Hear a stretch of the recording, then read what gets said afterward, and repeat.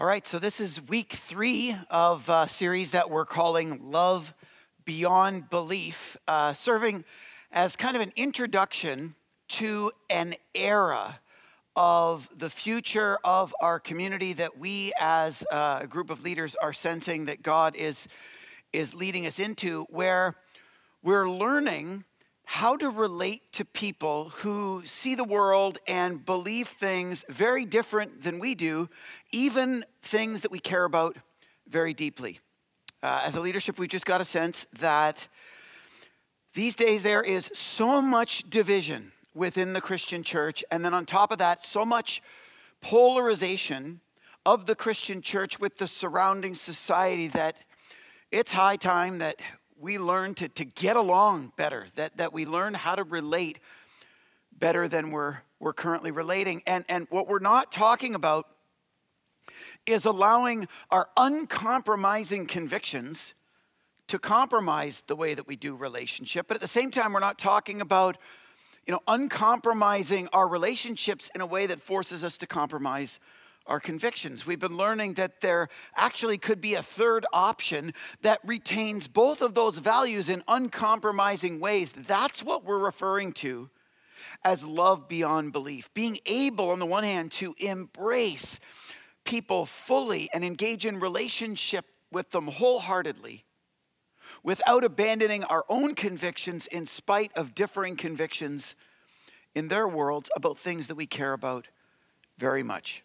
That's where we sense God leading us. And so this series has served as kind of an introduction to kind of explain a little more of what it is that we're actually talking about when we mean love beyond belief. We started a couple weeks ago realizing that this isn't a journey away from the person of Jesus. On the contrary, this is a journey probably closer toward the person of Jesus than ever before. As we try to adopt the mindset of Jesus, and as we try to aspire to the character of Jesus through his transforming work by his Spirit, seeking to become the answer to the one prayer of Jesus for oneness among his followers.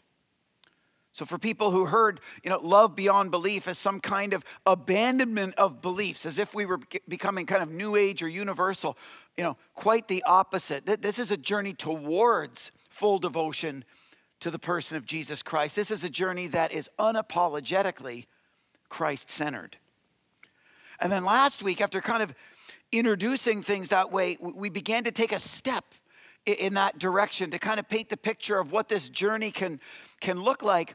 And we started to discover that the journey of love beyond belief is in no way abandoning or lessening the value of beliefs. Again, on the contrary, it's actually about strengthening them and about deepening them. And we learned that it's as you deepen and strengthen your convictions that you develop the capacity to live and relate this way. It reminds me of what Peter teaches in 1 Peter chapter 3, where he says they're to always be prepared to give an answer to everyone who asks you to give the reason for the hope that you have. But do this with gentleness and respect, keeping a clear conscience, so that those who speak maliciously against your good behavior in Christ may be ashamed of their slander. Peter says to always be prepared to explain, to articulate your convictions, to know what you believe and why you believe it. And we learned last week that when it comes to learning how to relate by deepening our convictions actually helps us in 2 ways. The first way we learned about was that by deepening our convictions, we develop humility. We develop humility. That's what happens every time you learn something new and are learning more. Whether you're learning about auto mechanics or learning a musical instrument, you're learning another language, or you're learning whatever. It doesn't matter. Computers. As you learn more, inevitably you start to learn how much more you have to learn. Right? As you learn more in the learning process, what you learn the most is how much more you have to learn, and it humbles you. And the same thing's true, or at least ought to be true, in spirituality when we're learning about the Bible and about the life of Jesus. As you learn more about faith in Christ, it only opens up the door to realize how much more you have to learn. And so if you're in a place where you're holding convictions arrogantly, maybe you haven't developed and strengthened and deepened those convictions enough. Maybe you actually need to be on a journey to learn more. And the other thing we discovered when you begin to deepen and strengthen your convictions, to always be prepared to give an answer for the reason, for the hope that you profess, is you start to actually, in becoming more humble, you actually start to need other people. And you start to value diversity of perspective and opinions. Mike blew us away, I felt, last week when he told us the story of biblical scholar N.T. Wright, who said to this class that Mike was attending, the very first class, that in his estimation, he probably had 30% of what he believed was wrong, and he didn't even know what 30% that was.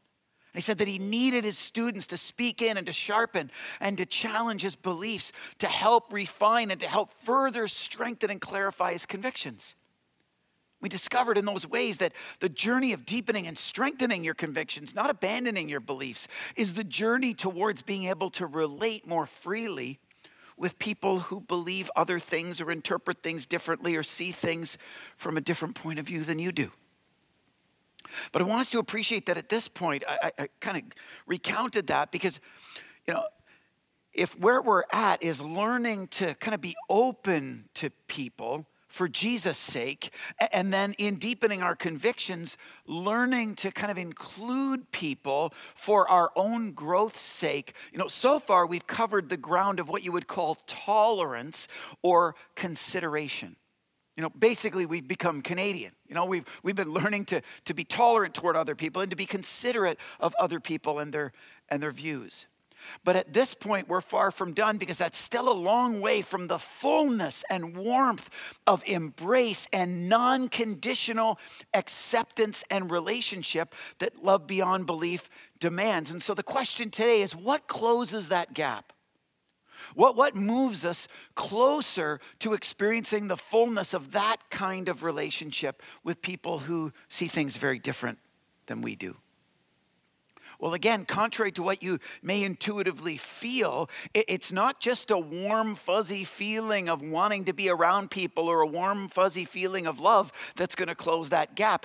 In fact, what it is a continued deepening and strengthening of the convictions that we've already been encouraged and challenged to deepen and strengthen. And I want to begin our study today with 1 Corinthians 13. This is kind of going to anchor everything else. And so I want us across all of our locations to read this out loud together, okay? So let's read this out loud. We're going to read 1 Corinthians 13, verse 2. Are you ready? Here we go. Read with me. It says, "If I understood all of God's secret plans and possessed all knowledge, but didn't love others, I would be nothing."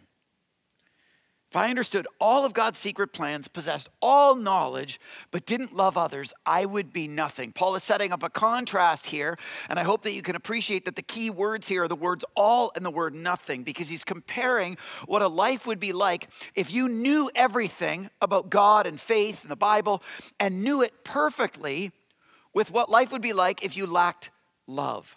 And remember, Mike said last week that there was some mathematical calculation of like 17 trillion permutations and combinations of what you could ultimately fully believe about God and faith. If you were correct, the 1 in 17 trillion in perfect rightness on all things of faith, but still lack love, Paul says you actually, from a spiritual perspective, are amounting to nothing, that there's zero value in that, because of the value that he's placing on love.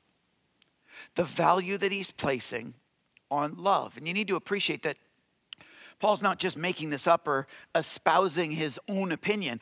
In a lot of ways, he's rooting this, if not quoting, the teachings of Jesus from, among other places, Matthew chapter 22, where Jesus says, "Love the Lord your God with all your heart and with all your soul, with all your mind. This is the first and greatest commandment. And the second is like it, love your neighbor as yourself. All the law and the prophets hang on these two commandments." Jesus in his day was challenged to kind of boil down or summarize all 613 Jewish laws and all of the teachings of the Old Testament prophets down into one core kind of big idea. And he responds by providing this dual-directed idea of love. He refers to it as the greatest commandment. And I hope that we can appreciate that Jesus isn't denouncing all of the other commandments. He's not denouncing all of the truths and all the law and all the instructions and things that are contained throughout the Bible, and particularly in that case, throughout the Old Testament. In a lot of ways, he's saying the same thing that Paul says in Romans chapter 13, where he says in verse 10 that love does no harm to a neighbor, therefore love is the fulfillment of the law. Love is the fulfillment of all that's written throughout the law in the Old Testament. And I hope that we can appreciate that, because for some of us, as we've been beginning and journeying, in this adventure of faith and starting to kind of develop convictions and understand the Bible a little better, we might think that there's a big difference between what we read in the Old Testament before Jesus and what we read in the New Testament through and after the life of Jesus. As if, one half involves a different kind of God, like a more vengeful kind of, aggressive God versus a merciful and very forgiving God in the New Testament. I want us to appreciate that the Bible is consistent from front to back. And, from a bird's eye view, from a big picture perspective, the Bible teaches and points to one thing ultimately in the person of Jesus. But from front to back, it consistently values of all of the instruction, commands, warnings and encouragements that it provides. It consistently elevates and kind of umbrellas all of that with the value of love, what Jesus refers to as the first and greatest commandment. The value of love. You see this play out then in practical ways. In the New Testament, for example, it played out in ways when people in the New Testament church started to kind of argue or debate different things. One example was in Galatians chapter 5, there were certain people who were part of that church that had come from a Jewish background and had been kind of raised to identify their allegiance and their identity with God through, among other things, the process of male circumcision. And there were some who joined this church that didn't come from a Jewish background. And so when they entered the church and converted to following Jesus, the Jewish Christians were kind of debating with them about whether they needed to engage in that process as well. And they were, disagreeing and arguing for, I think, obvious reasons. And the Apostle Paul tries to kind of police the conversation a little bit in Galatians 5. And notice what he says here. He says in verse 6, in Christ Jesus, meaning as followers of Christ, he says, neither circumcision nor uncircumcision has any ultimate value. Neither of you are going to ultimately win this argument. He says at the end of the day, the only thing that counts is faith expressing itself through love. What he does to kind of break the tie is kind of provide a higher value command, a higher value law of love above any of the laws that they feel like they're debating, which means in other places that we don't need to debate those kind of differences of opinion and perspective as vehemently and as aggressively as we may feel in our spirits. Paul writes this to a church leader named Titus in Titus chapter 3.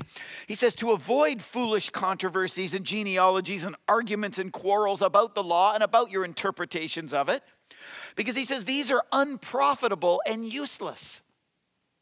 Why would arguments about differences of conviction be unprofitable and useless if we've already said that convictions matter?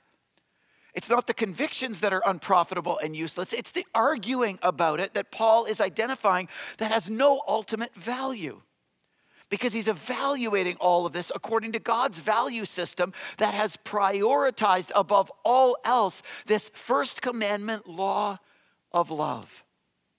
And so by contrast, if you do want to be engaged in things of value, you can do what Jesus says in John 13:35. He says, by this, everyone will know you're my disciples.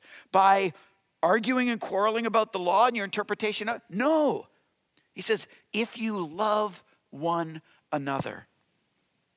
Arguing about, incidentals has no value. Loving one another, he says, has great value, mostly because love, biblically, is so synonymous with who the character of God is. Look what it says in 1 John 4, verse 8. It says, whoever does not love does not know God, because God is love. God is love. Stop and just let's call a time out here and reflect on the language used in some of these passages. You know, I could have all knowledge and understand all things, but if I lack love, I'm nothing. I'm nothing.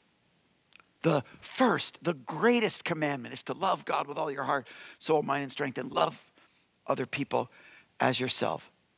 He says, all the law and the prophets hang on these two commandments. Paul says that love completely fulfills the law. That you can show yourself to be a reflection of Jesus if you love one another, because God is love. And in a life of faith, the only thing that counts is faith expressing itself in love. Think about that language. All, nothing, first, greatest, completely fulfilled, only thing that counts. God is synonymous with love. Have you ever appreciated, from a theological perspective, the primacy of the truth that love is among all of the truths that the Bible provides? Have you ever appreciated the fullness and the extremity, the superlative way in which love is described to umbrella and to supersede everything else that the scriptures teach?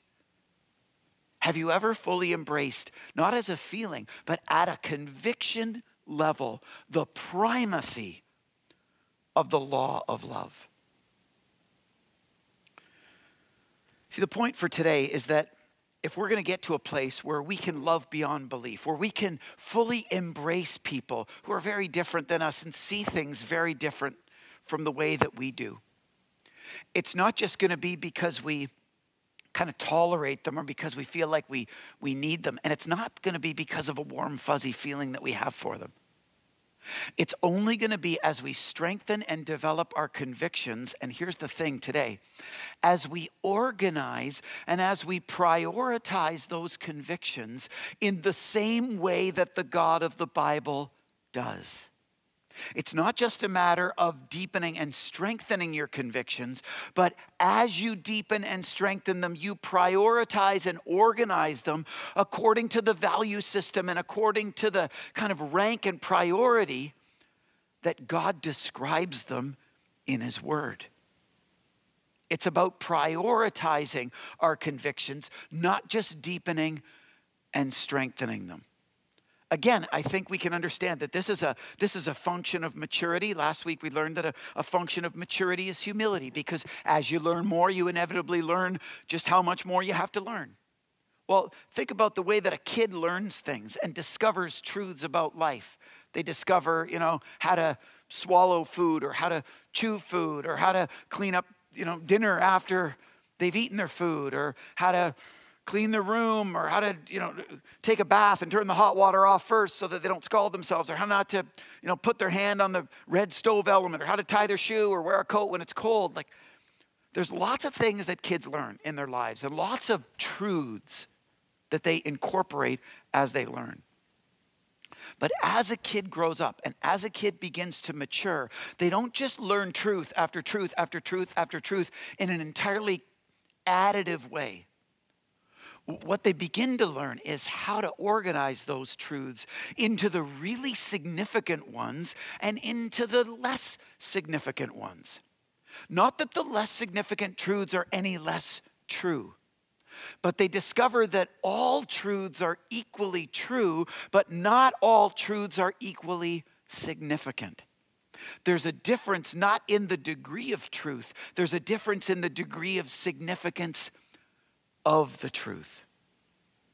And in the same way, from a spiritual perspective, I think that that's one of the things that God wants to do in our heads and our hearts, is to kind of begin to churn as He strengthens our resolve to develop convictions and to be always prepared to give an answer for the reason for the hope that we profess, to know more and more what we believe and why we believe it, but in a way that organizes and prioritizes and creates kind of a grid of all of God's truths according to the significance of them. and to ultimately get us to a place where we're not just developing convictions, but we're organizing those convictions around and under the primary conviction of love. That's what's going to close the gap and get us to a place of love beyond belief. When love becomes a conviction, and ultimately when love becomes our primary conviction, consistent with the convictions of God expressed in the scriptures. For those of us that think that we're going to get to love beyond belief just waiting for warm and fuzzy feelings, at least in my experience, it doesn't work that way. It doesn't work that way. I remember back in September, we were talking on the Vision Sunday about this newspaper article that was going to be written by a guy named Ted Meradian, who was describing his relationship with this pastor guy that he met a few years ago. And I had shared that I was kind of anxious about it because I was sort of nervous to see how Ted would describe his experience of our friendship. And I was kind of intrigued when I first read the article about the way that Ted described described his perspective of our early interactions, because it made me think of how I was feeling when we first met. And frankly, I was feeling very different. Full disclosure, I didn't want to meet with him at first. I didn't want to go for lunch with him. To be totally blunt, I felt like I had a lot to lose and very little to gain. I thought that I could say something wrong, or do something offensive, or get tweeted or misquoted or something, and I was fearful. I was nervous, anxious about it. I didn't really want to have lunch with this guy. I didn't know them. I didn't know him. I had no reason to. But the longer I thought about it, the more I realized that at some level I needed to have lunch with him. If I was going to, from the church's perspective, never mind from a personal perspective, if I was going to engage in the kind of relationships that I sensed God wanted us to learn about, the kind of relationships with people who see the world very differently than I might, then I needed to go for lunch with this guy, even though at the time I didn't want to go for lunch with him. And so at first I wasn't feeling any of those kinds of feelings. In fact, I was feeling quite the opposite. But you know what happened in the course of a couple short hours in that first lunchtime conversation? As I opened myself up to, this new relationship and began to ask questions and discover Ted's background and, kind of stuff that he liked to do, spending his time and whatever, I started to kind of discover that not only we had a lot more in common, I started to appreciate this person that I was meeting for the first time. I started to hear him talk about, what he was living for and giving himself, trying to give his very best to making our community a better place to live. And I thought, wow, that's really admirable. I want to be into that. I like that. That's cool. He shared stories about how he liked to spend time going to the hockey rink, watching his grandkids play hockey. Never mind going to the Ice Dogs and cheering for the Ice Dogs. And I thought, as a hockey dad, I get that. I'm into that. That's cool too. Wow. I like that. He talked about how he likes to vacation in Martha's Vineyard. Martha's Vineyard, if you don't know, is where I proposed to Becky. So I thought, wow, that's pretty cool. I like that. And time again, what I was feeling was this kindredness of spirit establishing. And pretty soon, I felt a warmth and an embrace and just a friendship emerge and develop, where over the years, God has strengthened it. And Ted and I have just really enjoyed getting together and sharing ideas, even though we understand that, in some, if not a lot of things, we see the world and even faith differently. And the point of all that, and this is true of many aspects to faith, we teach this often around here, is that feelings followed obedience, not the other way around. Feelings followed obedience. Some people want to be obedient, but they don't feel like it, so they don't do it, thinking that they'll only be able to be obedient when their feelings lead them in that direction. That's not how living out God's convictions works. Feelings follow obedience, and God showed up in awesome ways and has given us a great friendship that we can enjoy, even though, at least from my perspective, I wouldn't have felt like I wanted to engage in that kind of relationship in the first place. And just to give you an example of what this looks on the other side and help you appreciate that, experiences like I've had with Ted are still on the rarer side in a person like me. I was reminded that it can go the other way too. Just even recently, a couple weeks ago, I was at the 4-pad and I was getting my kids' skates sharpened in the little store that they have there. And as I was getting the skates sharpened, someone walked in that I recognized from our church from a few years ago. And so I said hi to them. Hey, how you doing? And they kind of gave me a very kind of lifeless response, kind of a hey, type of response. And maybe they were in a hurry and, maybe they were busy or whatever, but they certainly weren't thrilled to see me. And I thought back to when they were part of our church and kind of their history of their experience here, and remembered how, them and their family had plugged in and seemed to be really enjoying things, so much so that he had begun to invest his gifts and his passions into student ministry. And he was getting so excited about student ministry that he wanted to become a leader in student ministry. And I know that because, all of a sudden I found myself in some conversations with other staff and even youth leaders about the fact that, if this guy wanted to be a youth leader, he wanted to serve in that capacity, that he had to become a member of our church, an official member first. And if he was going to become an official member, he needed to be baptized on his faith, because that was a prerequisite to our membership process. And he'd never been baptized on his faith because he actually came from a faith tradition that understood baptism a little bit differently, a faith tradition that baptized babies and performed a different ceremony for people who wanted to publicly profess as conscious young adults or as adults their faith in Christ. It was called a profession of faith. And he had experienced that. He hadn't been baptized on his faith. And because of that, he was driven to kind of study that a little bit more. And after kind of restudying it for himself, he said, no, like I actually believe in, what my parents did in my believer's baptism, and I believe in the reasons why I engaged in profession of faith. I don't feel I need to it. I don't, in that sense, want to get baptized again in that way. And so he wasn't able to serve. He wasn't welcome to be part of that table. And one thing kind of led to another, and his family drifted away from the church, if not maybe from Christ. And when I saw him at the 4-pad a couple weeks ago, I reflected on that and compared that to a situation like Ted and thought, what's the difference between those two kinds of impacts? What's the difference between someone tasting the flavor of Jesus and someone tasting something very different? It's not feelings, because if anything, I would have felt more interested in being in relationship with the second guy and not the first. And it's not convictions, because someone like me would have shared the same convictions in both of those dynamics. If you stop and think about it, could it be the prioritization of convictions in those two ways of relating? Allowing love to be the governing conviction that drives one way of relating, while allowing a different conviction than love to be the ultimate trump card and determining factor in another relationship?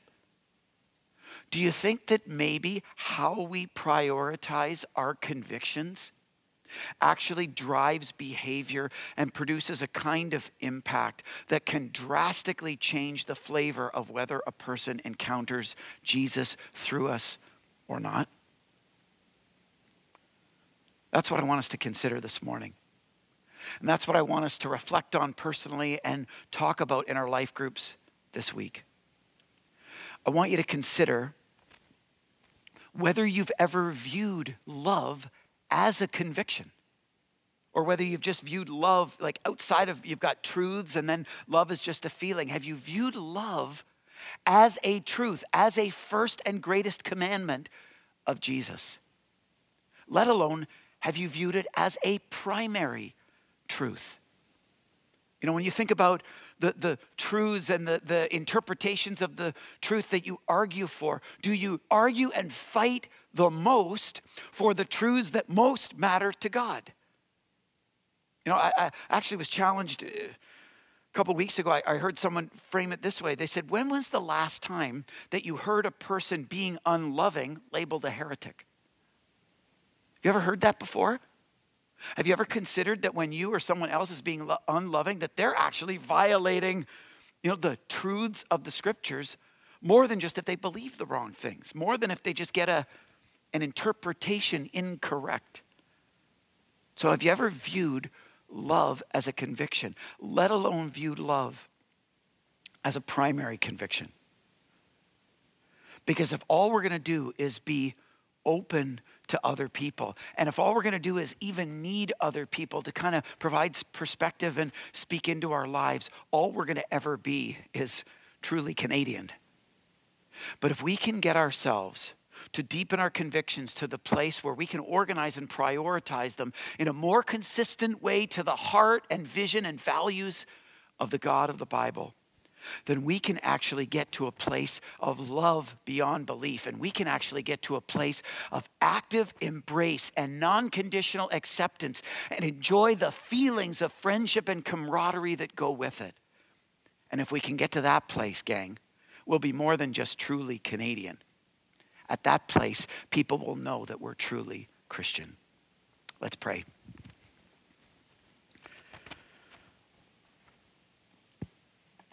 God in heaven, thanks for this journey that you have us on.